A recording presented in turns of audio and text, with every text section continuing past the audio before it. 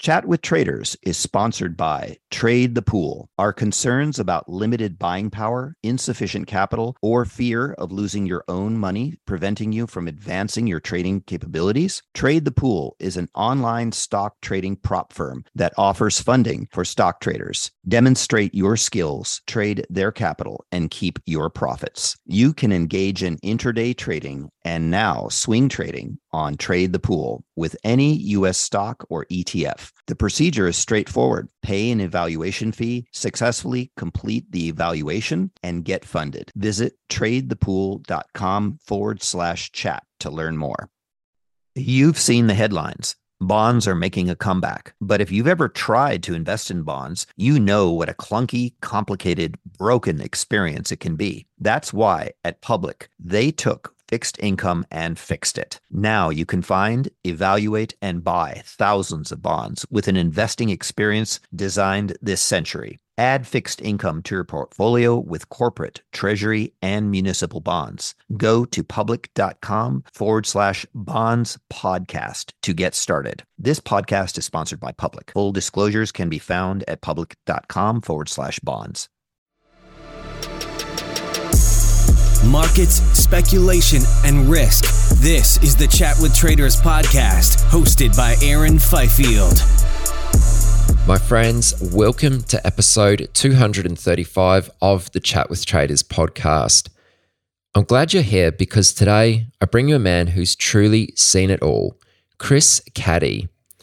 Having surpassed 40 years as an equity index trader, Chris has lived through pretty much every type of market environment imaginable. But is experience all it's hyped up to be? Well, that is the opening line for our chat. From there, I get Chris to open up about some of the best times and some of the worst times throughout his career in futures markets, which just so happened to coincide with his years as a trader on the exchange floor. Chris also tells a captivating story about the Hunt brothers when they cornered the silver market in 1980. Then, the later half. That's when we get more into Chris's trading philosophy. He's a market profile guy, analyzing price through the lens of what he calls structure and process, and predominantly trading a style of mean reversion. Chris drops some absolutely fantastic one-liners during our chat here, so be sure to listen carefully. He also makes reference to various things like software, books, events, etc. Check the show notes. It's all there should you wish to explore further. chatwithtraders.com/235. And now, from NY, I present to you Chris Caddy. So Chris, when speaking to someone who's been in the game 40 years like yourself, it seems obvious to ask about, their experience. But one of the things which kind of struck me when we had our quick preliminary chat the other day is you made some comments which almost made it seem like experience is overrated to a certain degree. Why do you believe experience is perhaps slightly less important than what most people perceive it to be? I think experience comes too late in the game and at the cost of usually some trauma associated with the obviously negative experience. I mean, there is the understanding of deja vu, and it does happen in trading, or as Mark Twain would say, things do rhyme. Exactly. Not so there is the gut feel, which comes with experience, but I don't think you should necessarily use experience as your only metric in regards to taking advice or finding a teacher, because as I say, it usually comes after the game is changing, and it comes after the fact in a changing game. So I would suggest that if you're looking for a teacher, to find one that is mentally flexible and also offers a way to get for your own self an emotional handle on your emotions quickly, so that they don't hamstring you when things get crazy or volatile. Yeah, it seems like when you said this during our chat the other day, that it was largely because of how markets can change so quickly. And I also recall you were saying, I think the first thing you said to me when we got on the phone was the market is a joke, and you were getting a little bit fired up about it. So, I mean, let me ask you this, like after all these years, what surprises you about the current market environment? To let people know who never came from an exchange floor environment, there was something called professional courtesy. And the idea of, well, what's changed now is that the markets distribute themselves in a vertical fashion versus in the old days when we had professional courtesy, the horizontal distribution pattern allowed you to exit trades usually without too much damage if you were wrong, because there was always the understanding that prices were distributing around what was perceived as fair value, and fair value was not moving that quickly.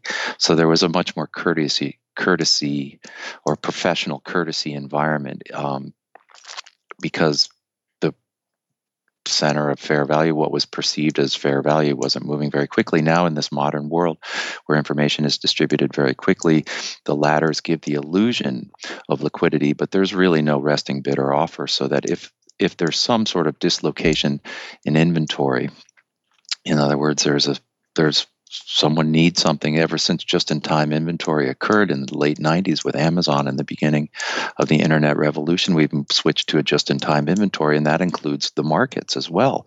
So when you have something that needs to go or something that needs to be bought, it takes time to find the other side of the trade once it becomes apparent to the screen.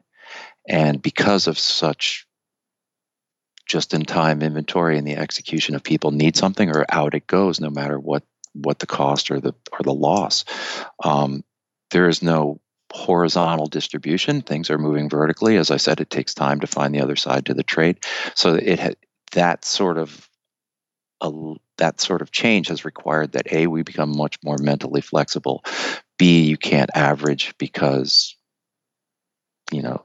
there's no resting bid per se. There's no perceived value. It's moving in a momentum-based environment, and so there is no place for courtesy in that environment. And so it seems as the people who are listening have been participating, it seems as though those boundaries of rationality in regards to what is perceived as a normal market movement have been stretched to levels that none of us have ever seen. And so, to your point about experience, it's interesting that you use the word curiosity.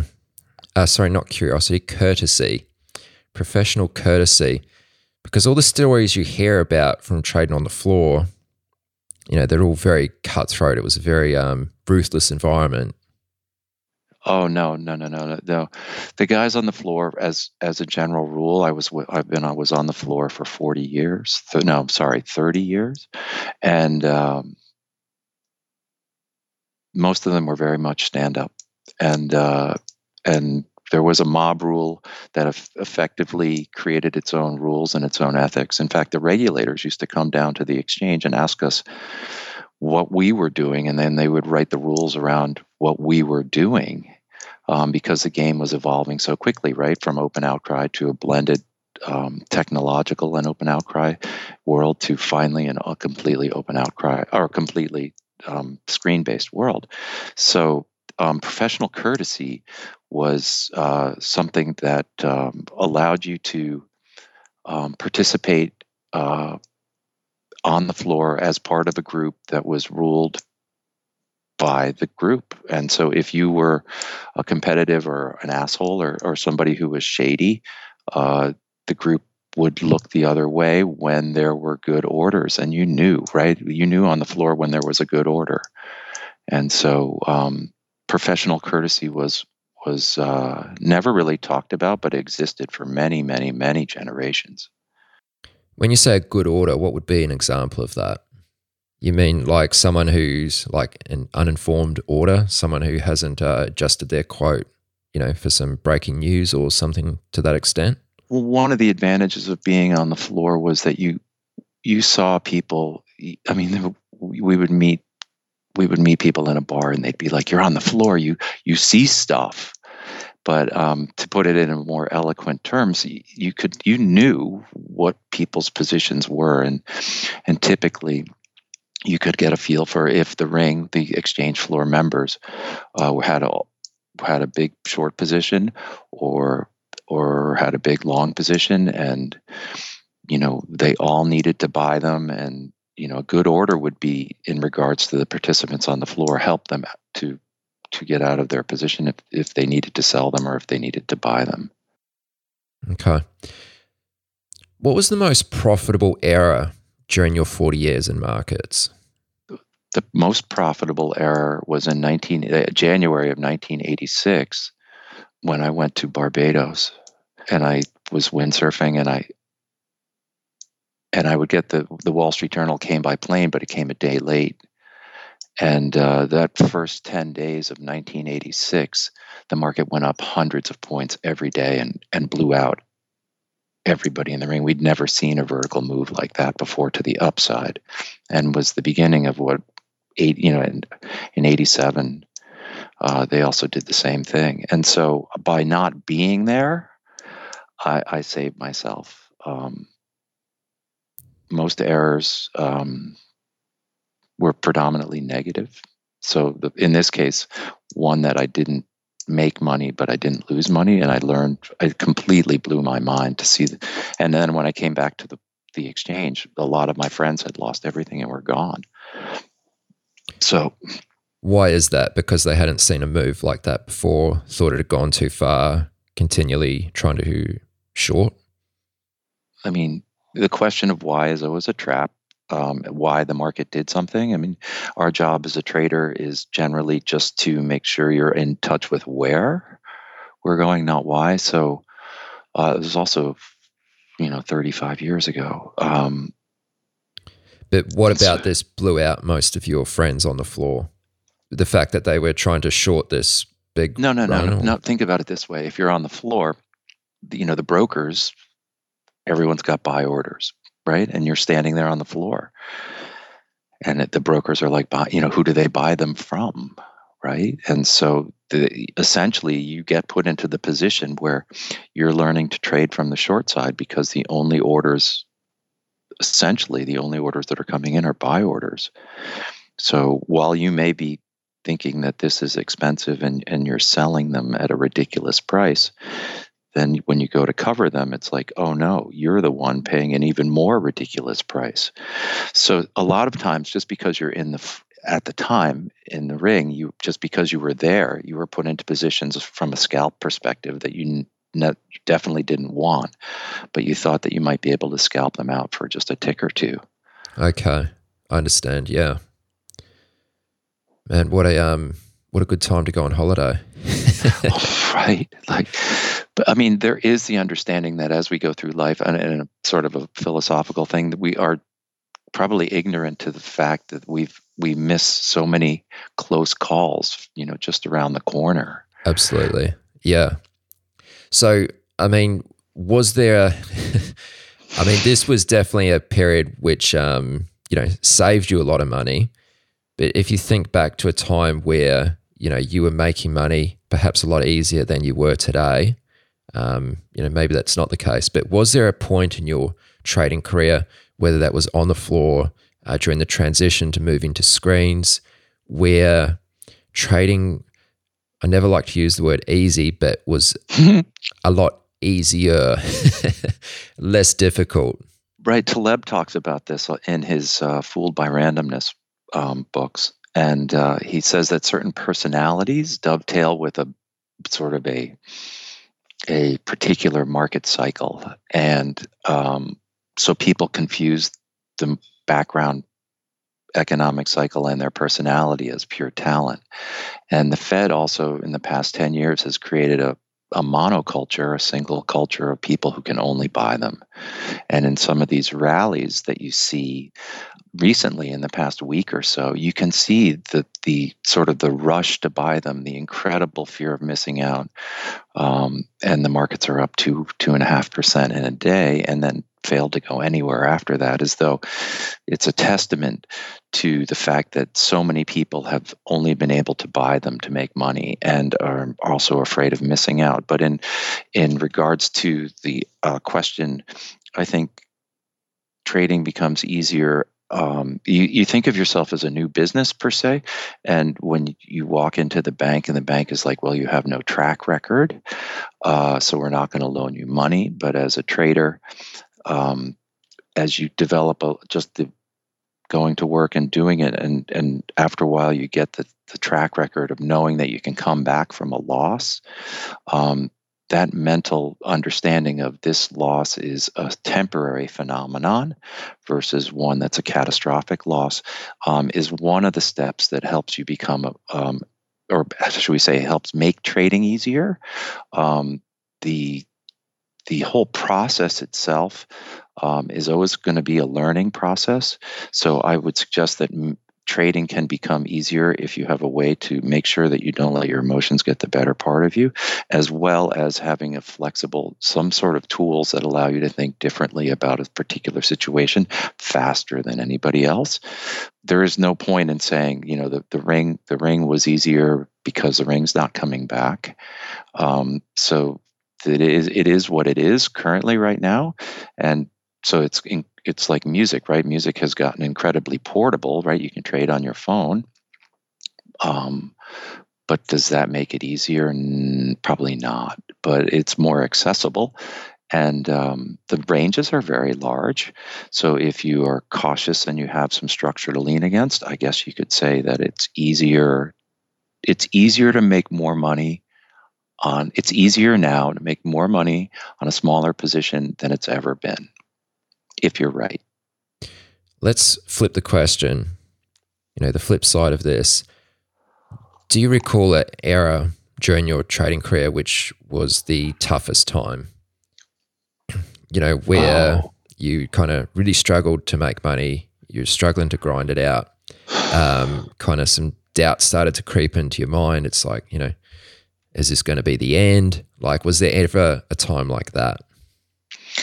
In regards to the term error, right? Error is generally when in the old days when you would trade with somebody across the ring and then they didn't trade with you, right? And so versus now, which is where there is no such thing as a trading error, but because it's all on the mouse and everything is recorded. I just more mean an error as in a period of time. Oh, right. Yeah, of course. Like a tough error, a tough period of time. Oh, ERA, right. Yeah, era, sorry, accent. Right. Yeah, many, right. 1994, the S&P sat in a 30-handle range for the year. It was horrible. We just sat there on the trading floor and just sat there, right? When you see all these pictures of guys standing up in the ring, screaming and yelling in 1994, everybody just sat on the ground for a whole year and waited for something to happen. Then in the year 2000, at the highs, right, in 98, 99, and 2000, NASDAQ doubled year over year. And so that carried out a lot of people, right? That no one had ever seen the NASDAQ double year over year. And then I in fact, I asked a very old guy, he was 88, 90 years old, in the middle of 99. I said, would you have caught this whole move? And he said, no. And I said, why? And he said, because prudence dictates exiting a winning position long before the highs. Right? Trees don't grow to the sky kind of story. And so those moves caught everybody off guard. It had never happened in recorded history. And so, it would be like every day you get into a spaceship, you fly to the end of the universe and you get out, what's there? More universe, because it was off the charts, literally every day. The chart went to new highs. Then that period, that sell-off was easier to trade from 2000. The move up in 2008, where The Big Short was filmed, right? That whole thing about subprime. we had lived through a couple of those, so we were a little bit more wary, and everyone was a little bit more knowledgeable that there is no real sort of boundary. We knew that the distributions now were vertical, so that became a little easier. What was surprising was in that sell-off where we went to all the way down to 600 in the S&P, that it sat there at the lows for 5 days. That was tough. At the time, you could buy the 700 calls and sell the 500 puts, and it was trading 666 for a credit. So you could do the fence for a credit at the lows, but you had to sit with them for 5 days, which was tough. That was the hardest that was one of the hardest long positions I've had to sit with. And the rest of that has just been straight up, which has been impossible. I mean, till now, which is now finally the traders are back in the game. But yeah, the 08 to 18, 19, right until currently was just a straight shot to the upside. 3%, 4% pullbacks for a decade, and it was the biggest we'd get. And so it was normal to get a 10 or 20% pullback once a year in the markets historically. So the Fed, central banks, money printing did a wonderful job of stripping volatility from the economy, but now you can see that the volatility is higher, the economy is struggling, with the volatility associated with things like gasoline, things like food, and that's where we find ourselves today. So, I think it's more a perspective in regards to what's hard or what's not hard is more of an internal perspective rather than an external, right? If you're blaming the external situation, which is out of your control, you're essentially placing yourself as a victim, which is not the right mindset to trade with. Can I just ask you to repeat that quote that you heard from the older gentleman? What was that one? Prudence dictates exiting a winning position long before the highs. Can you just elaborate on that, please? I mean, you look at everybody has the malignant optimism of, if we only had the right drug, if we had the right therapy, only if we tried harder kind of thing, or that's malignant optimism. Or there's the Dunning-Kruger, like we talked about, or trees grow to the sky, every story has a happy ending. But being prudent means that you recognize that there are limitations. You can only be so good. As a Howie Cohen, old floor trader friend of mine used to say, you only have so much good karma. And so the understanding that you can be right for a little bit, but there's so many inputs to the present moment that you can't see outside affecting every price, right? I mean, it's impossible, given the cause and effect of this gigantic system that we live in, to think that you have the ability to master that is arrogance to the his grandiosity be off the charts. So I think the older gentleman saying, again, prudence dictates exiting a winning position long before the highs, was a nice way of encapsulating the fact that your range of perception is smaller than you think, and you're part of a system that has many inputs that you can't see. I'm going to store that one in my memory. It's good. Isn't it great? Yeah, he's obviously long since passed. Are you a developing or seasoned day trader who trades the U.S. markets? Is the only thing stopping you from getting to the next level is having enough capital to trade? Trade the Pool is a unique online stock trading prop firm that funds stock traders worldwide. Not having to risk your own capital can help you focus on other things like making better decisions on your trades. There's no PDT rules to worry about. You got more than 12,000 stocks and ETFs to trade, long or short, and professional tools at your side. How you get funded is you show them your skills through a straightforward evaluation process. Once you pass the evaluation, you get funded and trade with their pool of money and split the profits. Don't let the lack of buying power, capital, or fear of losing your own money prevent you from taking your trading to the next level. Visit tradethepool.com/chat to learn more. Can I just ask you before we get into a little bit about your trading approach and philosophy? Any like really memorable days or events through your career, like some days that you'll just never forget, or a story that might be really interesting? I did quickly just sort of skim over one of the interviews you did with Paul. Is it Blowhorn? Hornblower. And you spoke to him about chasing down a guy on the subway who was responsible for the margins on silver and blew out the Hunt brothers when they tried to corner the market. Yes. I mean, I don't know, maybe you want to share that story or anything to that extent? Sure. Yeah. But you know what's interesting, just before we share that story in regards to memory, is that trauma is generally makes a deeper imprint than the big winners. So for long-time traders as well as people out there, and of course trauma is subjective, right? But the idea is that you need to make sure that your accumulated trauma that you're experiencing from trading is somehow integrated or diffused so that you don't become gun shy, or you still need to have the courage and curiosity to have an open mindset to participate in this.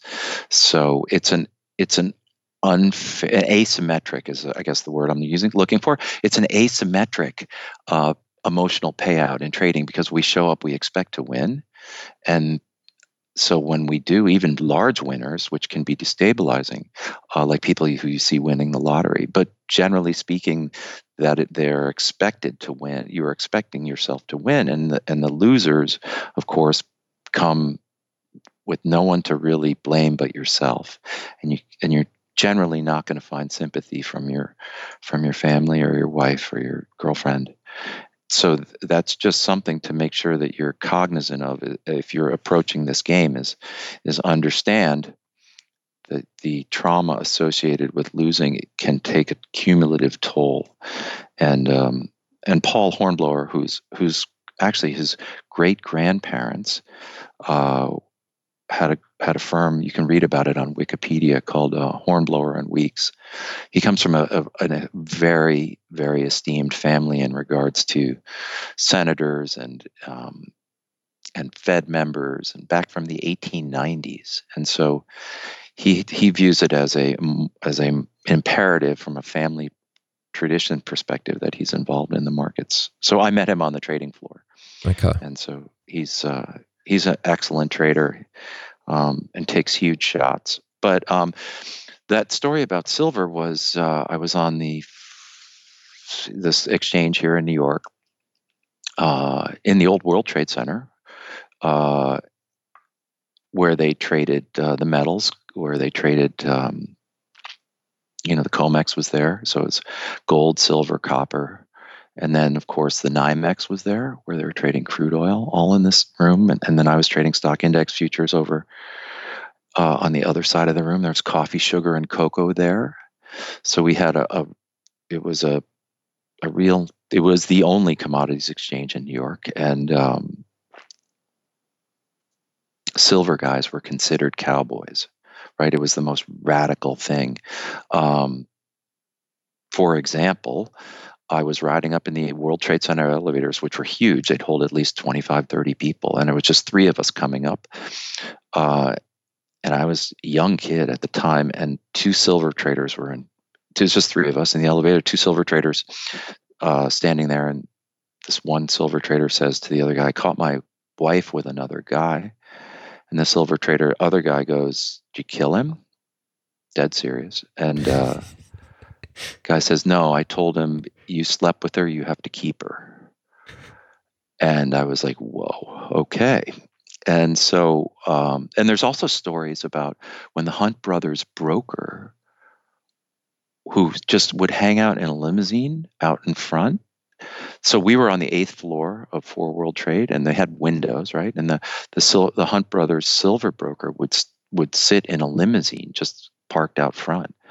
And when he would get out of they had guys with binoculars. When he would get out of the limousine, people would just, by the time he got up to the 8th floor on the elevator, silver had rallied 30 cents before he had started buying them. Because isn't that a great story? I was like, Jesus, you guys are geniuses. So fast forward many years later, it was the summertime, and this older gentleman, silver hair, got to be 80 something, in a seersucker suit, perfect, silver hair, tan, right, wire rim glasses, not, good posture, can walk. He's, and he's followed by all the present brass on the exchange, right?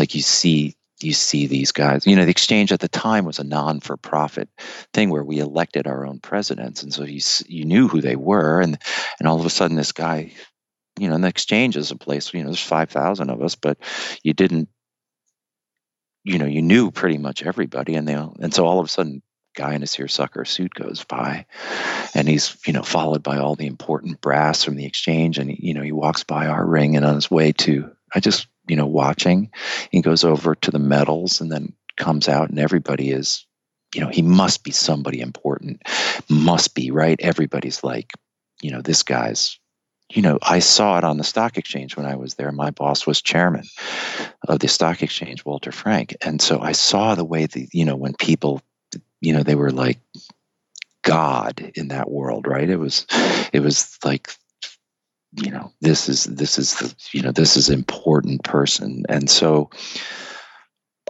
when he left, I just followed him to the subway, and then just got on the same subway car. He was going to Grand Central, back to Greenwich. And I just asked, doors open, he gets in, he holds the silver rail. I hold the silver rail next to him, doors shut. It's a long time between Brooklyn Bridge and where the our downtown Wall Street stop. And then the next stop is 14th Street. It's probably a 4-minute ride going full tilt on that subway. And so I just, I look over at him like, why'd you do it? And he goes, why'd we do what? And I say, why'd you blow out the Hunt brothers? Why did you change the rules? And he just looked at me and he said, because we could. Deadpan, no smile, no laugh, just because we could. So what was for anyone who's not familiar with what happened to the Hunt brothers or what they tried to do, can you just tell, I guess, that story just briefly, just a quick outline? It was a successful corner of a commodities market. Of course, there were prior in the 1800s, there were many people who had cornered markets. It was genius, I think. It was, and so they had, I guess they must have had everybody caught because the exchange changed the rules on them. So they had a humongous long position in silver. Yes, humongous. Not the brokers, I don't know what the right word is, but the people who determined the margin requirements, which is this guy on the subway, changed the requirements to blow them out. Is that correct? The exchange can change margin requirements.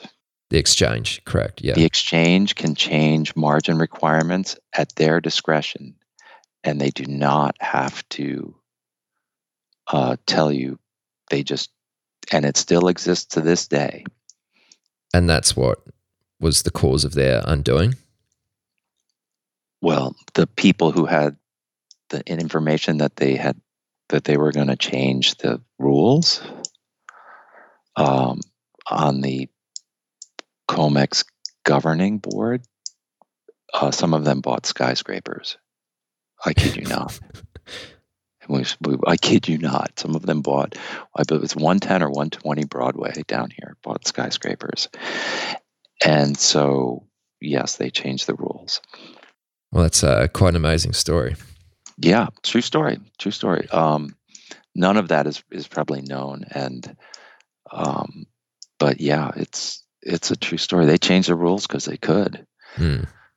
And so, by the way, anybody who's listening, always understand that they can do that at any time. And so that's why you need a great relationship with your clearing firm. Make sure that you have someone there that you can literally pick up the phone and talk to, and build that relationship. As a matter of course, you should know somebody in the risk department at your clearing firm.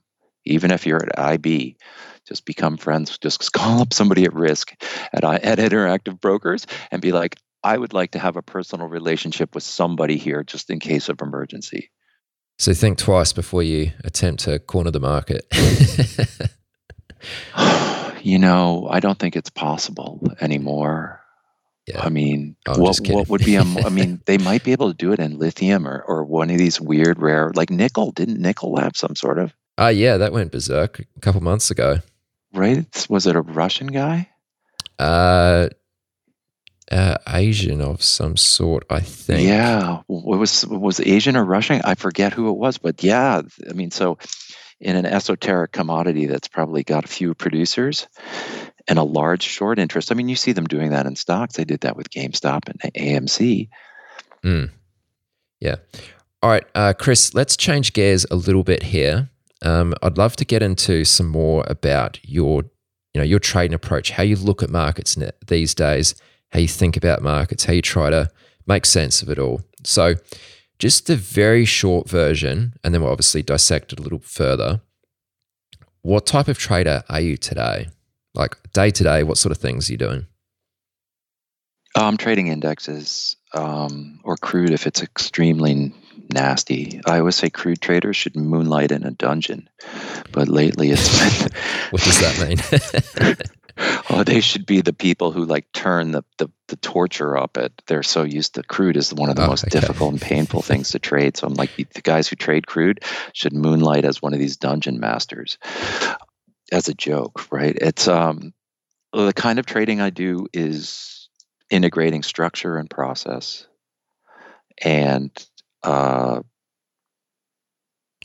Well, let's hold it there. We'll let's get into that and sort of flesh that out a little bit. So, when you talk about structure and process, I don't know if it's worth covering this before we get into that, but the factor of time. From what I understand, it's something that you like to remove time as much as possible from your kind of analysis and view of the market. Can you speak to that a little bit, please? Sure. Time is empty, essentially, to use the Buddhist term. Time exists to meet somebody for lunch at 12 o'clock. Time exists for our convenience. But from the market's perspective, time is not relevant. Time is empty. A price exists from a perspective of facilitating a transaction. So price exists to facilitate a transaction. That's all. Any subjective attachment of cheap or expensive is purely that, subjective, right? Price exists to facilitate the transaction. Price is also empty of any meaning. Time is also empty of meaning in regards to the markets because they don't care what time it is. So there's lots of implications in regards to what tools work, in regards to the free tools that you get on the side of your trading screen or on the top because of those realizations. The speed of price through time. I'll say that again. The speed of price through time is the only metric where time is of value. Okay. Can you elaborate on that point? Well, people would say, oh, that's simple. That's momentum, right? And you could say, right, the price behavior of a particular asset class is its best marketing tool for more money to be allocated to it, right? The price behavior, I'll say it again, price behavior of a particular asset class is its best marketing tool for more money to be allocated to it. Like you could say, well, why'd you buy them? It's going up. Okay, right? It seems so simple, right? But, successful social behavior is contagious. So, where does time figure in that? I don't think time has any, other than you can see when something goes viral on TikTok, right? You see how quickly something moves the number of views through time, right? Or the number of spins of a new hit record, so that works in the same in the same sort of, it functions the same way in the market, right? Time in and of itself is non-existent in regards to prices, but in regards to the speed of price through time, that's the only metric that you can use. You integrate the speed of price with time, and that's a very, very, very sophisticated and accurate way to measure price. So what tools are you using to try and look at the market and understand the market and price action, etc., that disregards time or allows the market to more organically define itself? Right. I mean, I do not have an equity stake in any of the things that I mentioned here. Just so I have nothing to sell, nor do I receive any money if anybody uses the following products. I do use Stottlemyre's Capital Flow 32 software. It uses what he calls time variable profiles. In other words, if it very quickly, to give you an idea, imagine that the market's distributing itself in a bell curve fashion, and as in Stottlemyre's data segmentation element to that software, he will only create a new profile, a new data segment, when it breaks the range of the second half, that later half of the profile. So imagine you would have what is equivalent on a chart to a sideways ice cream cone or a pennant. In other words, the market's had a big range in the beginning and has now narrowed itself down to a small range at the end of this sideways pennant or triangle that it's creating. And then, so if it were to continue sideways, doing nothing, there's really nothing happening there. There's no reason to create a new data segment. And then when the market then breaks the range, then you start creating another, you segment the data on that break, and you start to create the data that creates the next profile. And so people who are time-based, who are drawing lines or creating profiles or candles for that matter, if nothing's happened, you create a new data segment, it inflates the value of time. Right. It creates times, it creates more importance, and that I don't think time deserves. So in the case of Stottlemyre's software, Pete Stottlemyre, who was the creator of Market Profile, made $70 million trading grains for himself. Not many people use this software. Steve Hawkins, who, not the astronomer, but Pete's partner, wrote a book about Market Profile, and you can reach out to him. He's in Chicago. Anybody can call him up and talk to him about Profile. He's very nice. Okay, so you use the term time variable profiles. That's the same as Market Profile. Is that same terminology? Yeah, it's the same thing, except that in Stottlemyre's case, he's using that idea of only creating a new profile when it breaks the range of the last data segment, right? So people who are doing regular Market Profile on some software platforms like CQG and I'm sure Cunningham and things like that can probably do that manually, but this does it automatically. That's all. The idea is that you don't want to create a new data segment unless something happens, right? Why would let's just do a quick Forsythe thing. Why would something happen, right? The market's balanced, right? And then something happens. Well, that means that there's a big order, right? Somebody's going to displace the market. And if nothing's happening, right? We'll go back. If nothing's happening, that means that most of the market participants view that the market's fairly priced. And then most people are either flat or comfortable with their position. So any sort of inventory displacement from a balanced position, i.e. the market's doing nothing, is usually the beginning of a vertical move, which means that if you're leaving from a balanced position, right? If you're leaving from a balanced position, so everybody's comfortable, and you get a displacement from a balanced position and a vertical move, that means there's zero, and I'll say that for emphasis, zero chance of a retracement from that balanced position with the beginning of a vertical move. So you can see how important it is to segment data along the concept of understanding that the market moves from balance to imbalance. And that's one of the principles of market profile. When I hear about traders who use market profile, it seems to be mostly the futures traders. And I'm not sure if that's because, most futures trade 23 hours a day. So is market profile perhaps more effective in futures markets because of their continuous nature, instead of something like, stocks, which have a defined open and close, 6 hours a day? That's an excellent question. I do run both versions of the cash markets and the futures. And there are many people who will only trade when both line up in particular. In other words, the cycle in the cash market, the stock itself, and the cycle, the time cycle or whatever they're using, the RSI, whatever, they have to have all their indicators pulling in the same direction. And so there are people who do that, and are very successful at doing that, by the way. Profile is just a way of taking the behavior and being able to look at it in a way that you can't necessarily see in a bar chart.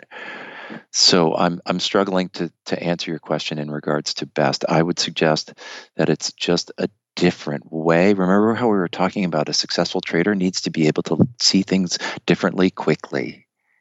Mm-hmm. And so this may just be another way to take the same price action but give you a different perspective. For example, like if you're upset, just go up and take a walk, get a drink of water, right? Like you come back to your screen with hopefully that different mindset. And so the understanding of when you look at a profile, you can see where there are places where the market hasn't traded and places where there has been a great degree of acceptance, and you may not necessarily see that on a bar chart. Yeah, right. You only see half the picture. Yeah. So it's not necessarily the answer, but it is another tool. Is that a nice way to put it? Yeah, of course. You speak a lot or use the terminology a lot. You haven't done it quite so much in our call up to this point, but I know from hearing you speak and other content you've put out there, you use the terminology structure and process. Can you speak to that a little more? Like, what are you referring to there? Well, the markets when you trade every day. When I was younger and I was on the floor, I'd ask the older guys, what's it like? You've been here 50 years. They'd say it's like a bad marriage. You're coming to work every day trading. This thing has its own personality. You don't necessarily like it every day. And so I started studying systems theory, which is a family therapy sort of thing out of the Center for New Rochelle. I was reading Tom Fogarty's and Bowen's unedited, unpublished compendiums. And then started reading John Gottman stuff out of Seattle. He's one of the world leading experts on divorce. And I was convinced that, financial stress creates the same sort of stress that a bad marriage does. And where do prices go? They always go to where the most pain is. And even Sotomayor would say stuff like, do the hard trade, right? So I figured there had to be a giant psychological component or behavioral component to economics. So I read that stuff for probably 5, 7 years, 10 years. And in there was the understanding of there's structure within a relationship or a marriage or whatever you're doing, and process, the associated sort of here and now affecting you or you're dealing with. And so you could say structure could be your gut feel of the market, right? And the process would be the tape going by, right? Trying to read the tape. You could say structure in a relationship would be you've had 80, it's, or just even the beginning of a relationship, right? You've had 8 good dates, and then on the 9th date, you have, there's some sort of disagreement, but you have enough of a track record, right? You have a positive structure to sustain the negative process, right? And so the understanding is that you see the same thing in the market, right? If you understand how to read market structure, then you measure the process against the structure. So structure would be a little bit of a longer look back. Structure would be bigger data segments, whether you're using profile or things of that nature, or longer term moving averages, right? So structure and process. And so when you have a positive structure and you have a positive process, that should be one of those days that you would call a trend day, where the market just goes straight up, right? And so you can see that there are sometimes days where you have, in the context of an uptrend, where you see that people are buying the dip, right? And so you have a negative process against a positive structure, right? So stuff like that. So just the concept of, and so in my case, right? And so my case, I look first at the longer term stuff and then bring it down to the shorter term. And on my charts, I have a 1 minute, a 10 minute, a 30 minute, and a daily, right, of the same thing. So you can be cognizant of where you are in all time frames. And that's, I think, important to have an understanding of process and structure in that regard. Does that answer your question? It does. But that last part was interesting, because you said you've got a 1 minute, a 30 minute, etc. Right. Which is obviously refers to time, which you try to remove, right? Right. For sure. But I mean, I don't live in a vacuum. I understand that other people are going to use this, and you're still looking for, essentially, we're trying to put together the pieces of the puzzle. And so a lot of that is, what does the market want to do, right? It's not about what I want to do. I mean, think about it, right? We come to work, it's like we have to dance with who brought us. Mm-hmm. We have to trade what we see, not what we think. What does the market want to do? So we have to be able to look at what everybody else is looking at, and then we have to be able to see if we can't see the flaw in their logic using conventional methods. If we can't see the flaw in their logic, then we have no reason to fight them, right? The only time that we can fade the obvious is when we see the flaw in their logic. And so that comes from thinking originally, and trading is not a neat and all tied up in a bow experience. It's really messy. Like, essentially, what does trading teach us? Right? It teaches us that life is messy. It teaches us that we need grit. It teaches us that we need to come back from negative experiences. So it helps to understand through, in my case, I'm using a flow chart, a trade flow chart on CQG, a 1 minute chart with a reversion to the mean program. Everybody should build that, right?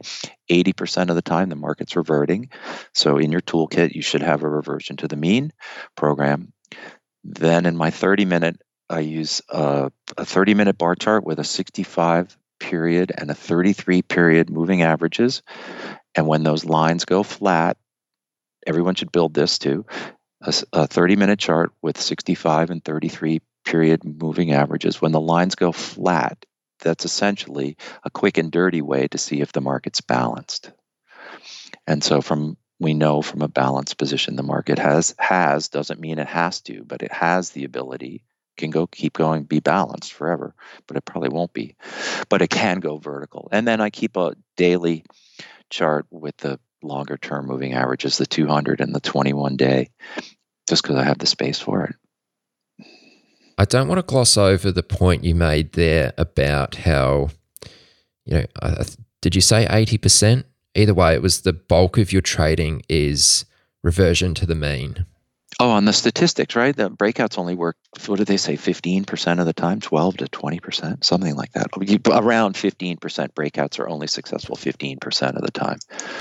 So if you're looking to do, a successful job, create a small positive cash flow over time, you need to be first a reversion trader. Okay. So ultimately what that means is you're buying weakness, selling strength. What kind of signals do you look for? Like, what would be a strong signal for you to actually take action and, do one of the above, either buy weakness or sell strength? Let's just look back at where are the flaws in that strategy? Just so it's like, first, do no harm, right? Understand when you're using a reversion to the mean program, the mean can change fast on a news event, right? Yes. So we understand that it is a tool. It is not, and it happens to function 80% of the time. But again, it is not God. It can be wrong. And so, with that in mind, the understanding is that you need to know where you are in the cycle of, if the market's balanced. If the market's balanced, and you can do that by looking at the 30-minute chart with the 65 and 33 period moving averages on a 30-minute chart. If the lines are flat, then the market's balanced. If the market's balanced, the reversion chart is not the tool for the day, right? Because the market's going to go vertical and there's going to be no retracements, because the only person who knows how far it's going to go vertical is the person with the biggest order, and they're not telling you how big it is. Once the lines get separated on that chart, the market's had a vertical move. The reversion trades, tools that you're making, right? You're building bands around a moving average of VWAP, whatever you may choose to use, is the tool. And so given that the breakouts only exist 10 to 15% of the time, that means that 80% of the time that reversion chart's going to work. But you just have to make sure that you don't get caught in a vertical move. What are some ways to get caught less in vertical moves? Is this where your analysis with volume profile comes into play, or yeah, right? Where there's some other nuances to it? Okay, so in a market profile, if you were looking at a market profile, we would define the balance point as the wide spot of the profile, right? The fattest part of that profile, a standard bell curve distribution smack dab in the middle, right? So when a market, or in the case of that 65 and 33 moving average on a 30-minute chart, when the lines go flat, it's not a crossover system. When the lines come together and the lines go flat, right, that's telling you that the market participants have decided this, for whatever reason, this is a fair price, right? And so our strategy is diametrically opposed. It's completely 180 degrees the opposite of a reversion. The understanding is that when the market's balanced, it's going to go vertical from that balance point. Always does. Okay, any vertical move is coming from a balanced position, generally speaking. And so the way to trade that would be, you could literally, if you sense the market balance and starting to break out, you say it's going to break to the upside, and you're expecting a vertical move, not a reversion, a dislocation of inventory. You could literally buy one and wait 30 seconds. And if it's not in your favor, you get out. But you could literally write a program that would say buy one, and then 30 seconds later buy another automatically, and then buy another 30 seconds later, and then buy another. And then as soon as the next 30-second entry level is below your most recent entry, you just get a box that shows up and says, would you like to exit the trade? This entry is no longer at a higher or low, in the direction that you're trading, and just hit exit. And that would be the way you could trade and exit. No, as far as I know, no one has written that program, or they are doing it in high frequency shops. But that would be the way that you would trade the market from a vertical, a balanced position, expecting it to go vertical. The same thing works to the downside, right? And then the reversion is 180 degrees the opposite, right? So now, after you've had the vertical move, this is where the art of trading comes in. How far is too far, right? Does prudence dictates exiting a winning position long before the high. Not every tree grows to the sky. Nobody, there is there happily ever. Not everybody has happily ever after, right? The idea is how far is too far with vertical, and you start to trade the market's going to go through this cycle of vertical and then get balanced. Well, as the market's getting balanced, in other words, think about it this way: as you have spent more time going vertical, more and more people have gotten on board, which means that the idea is that more and more people will now have that same position, which will lead to retracements, which lead to the market getting balanced. So the best time to initiate with a reversion program is early in the cycle of the balancing site part of it, right? It's almost like, if the market's going up, it's like you're selling them hoping for somewhat of a reversion before anybody else, that first little dip or something like that. Anyway, the point is that you switch from the market leaving a balanced position, and we know that there is zero chance of a retracement because everybody's got a balanced position. Everybody's going to be trying to get on board. And everybody's, there's no chance of retracement when the market's going vertical from a balanced position. And then you flip completely to selling rallies and buying dips, as you said, as the market goes through the finishing phase of that cycle. In other words, if the price of something is so low, you can see this in equities, right? If the price of something is so low, so many people want to buy it, it moves away from there quickly, right? Mm-hmm. And if the price of something is too high, it moves away from there quickly, right? Leaving a tail, which means that the true opportunity at the low is a finger snap, and the true opportunity at the high is a finger snap.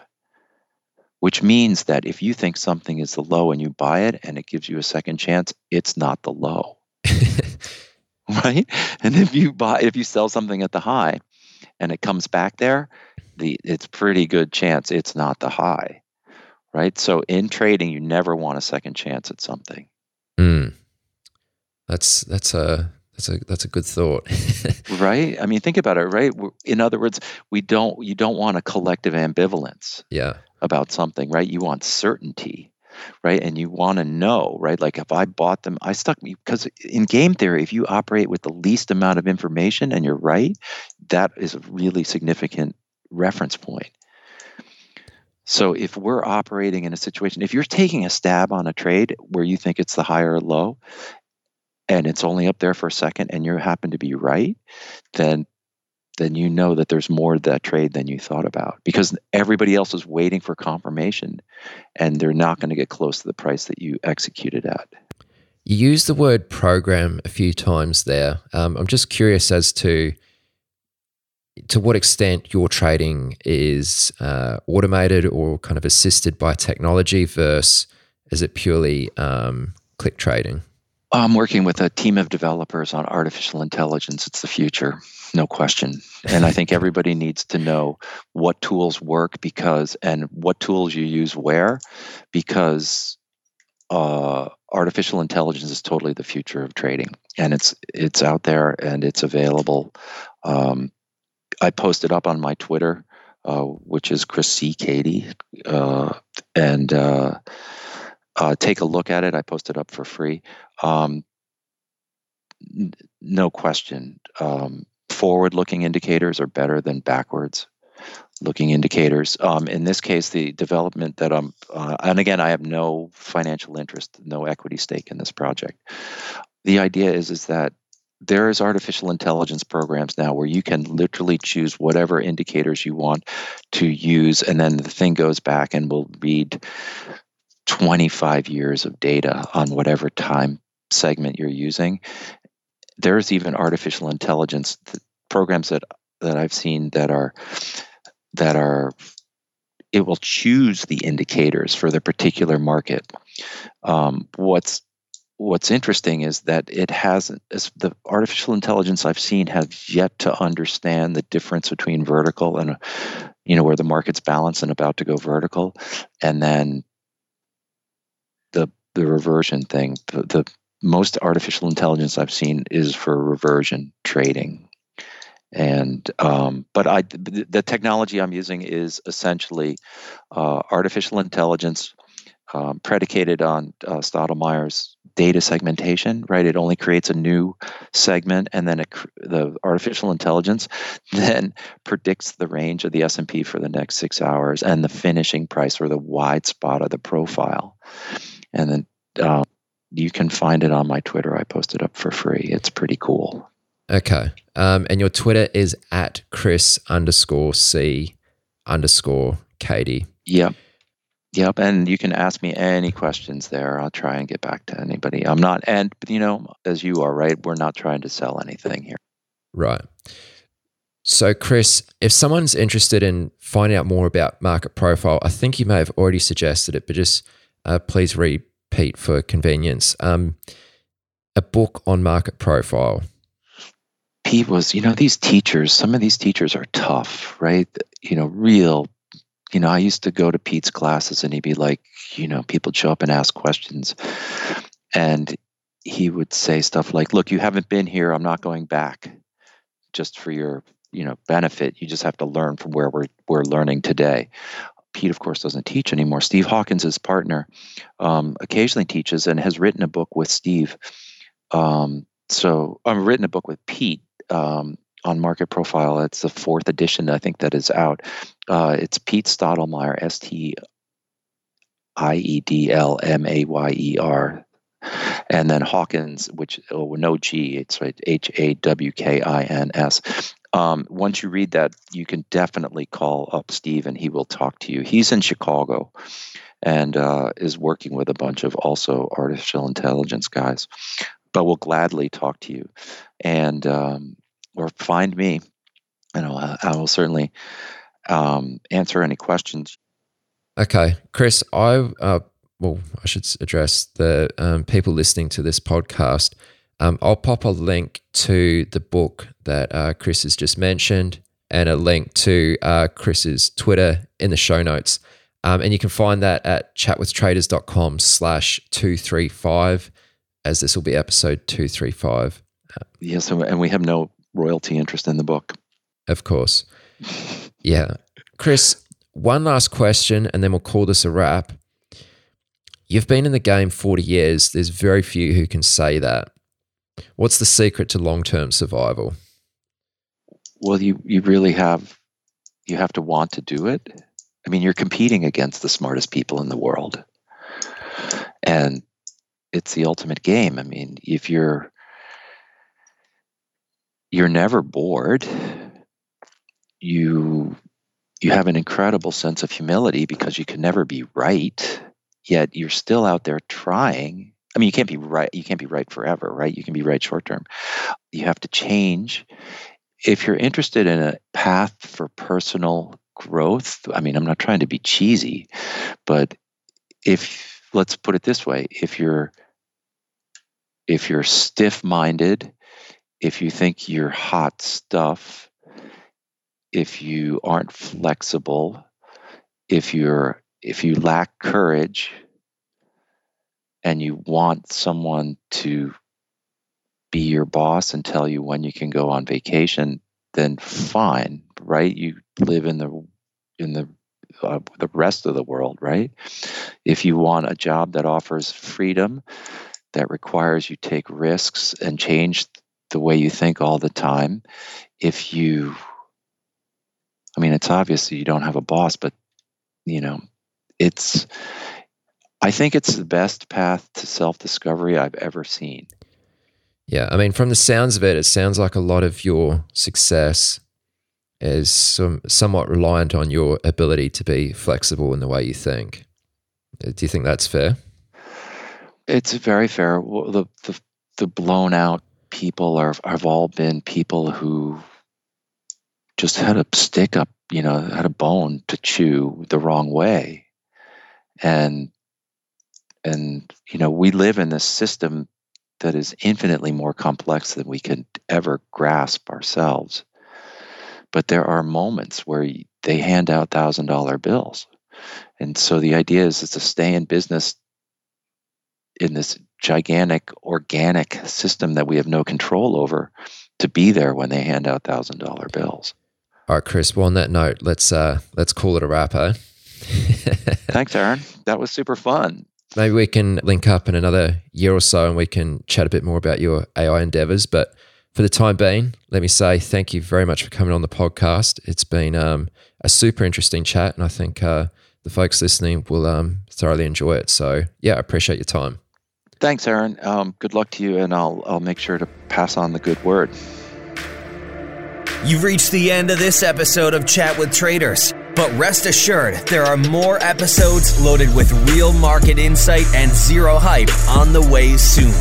So to stay updated with each great new release, subscribe to the podcast in iTunes. And we'd love it if you'd leave a rating and review. We'll catch you next time on Chat with Traders.